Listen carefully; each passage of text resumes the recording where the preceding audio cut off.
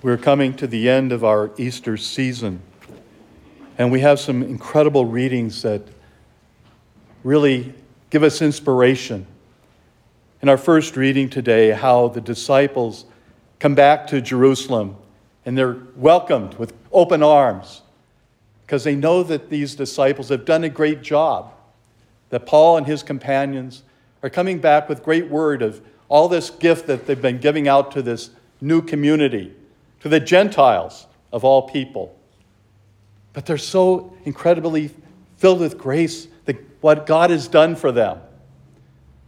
But they know as well that there's some that are going out there saying they're from the Lord who aren't.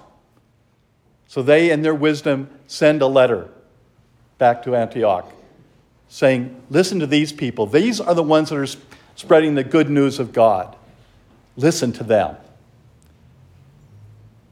To really recognize the presence of the Lord in our lives is such a wonderful gift that comes from the Holy Spirit that we will celebrate in a couple of weeks. To recognize the incredible blessing that we can receive through the gift of the Holy Spirit that gives us courage and strength. In our second reading, to imagine what it must have been like for John up on the mountain and seeing this gift of heaven coming down from the heavens.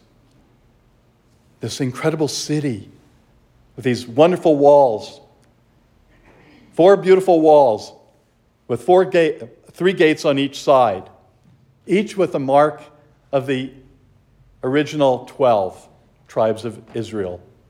But then at the base, the strength of this new world, as it were, are the names of the 12 apostles. To imagine what that must have looked like, where there's no need for light or darkness, because there isn't any, because the presence is God himself. To imagine what that's going to be like, to be in the presence of God for all eternity. Makes us step back a little bit and say, wow, am I ready? If I'm living a life that is not worthy, then I need to change. And none of us are perfect. We all need to change.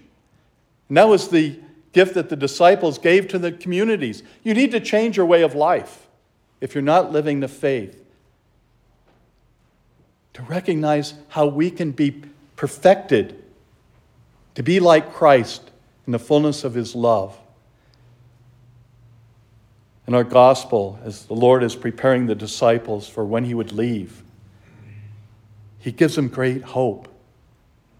And just as when he came back to that upper room on the first week, and the first thing he says to the disciples is, peace be with you. To know that he gives us his peace. That's what we receive when we come to Mass, is the fullness of the Lord's peace and this awesome gift of the Eucharist. Christ truly present to us. He gives us himself to give us courage and strength. By the Holy Spirit, comes down upon these gifts of bread and wine, and they are made the body and blood of Christ. To truly recognize this is a gift from God, that he loves us so much that he wanted to carry this on so that we could be nourished 2,000 years later. And for as long as the earth exists, the Lord will be present. But we have to rely on that presence. We have to trust in his presence in our lives. Even in the midst of all the confusion and world things are happening, that he is present despite that. And we have him within ourselves. May we be open to that grace the Lord has for us and be willing to share that, as did the early disciples, in going out and sharing the word of God, bringing them the grace and the peace of Christ.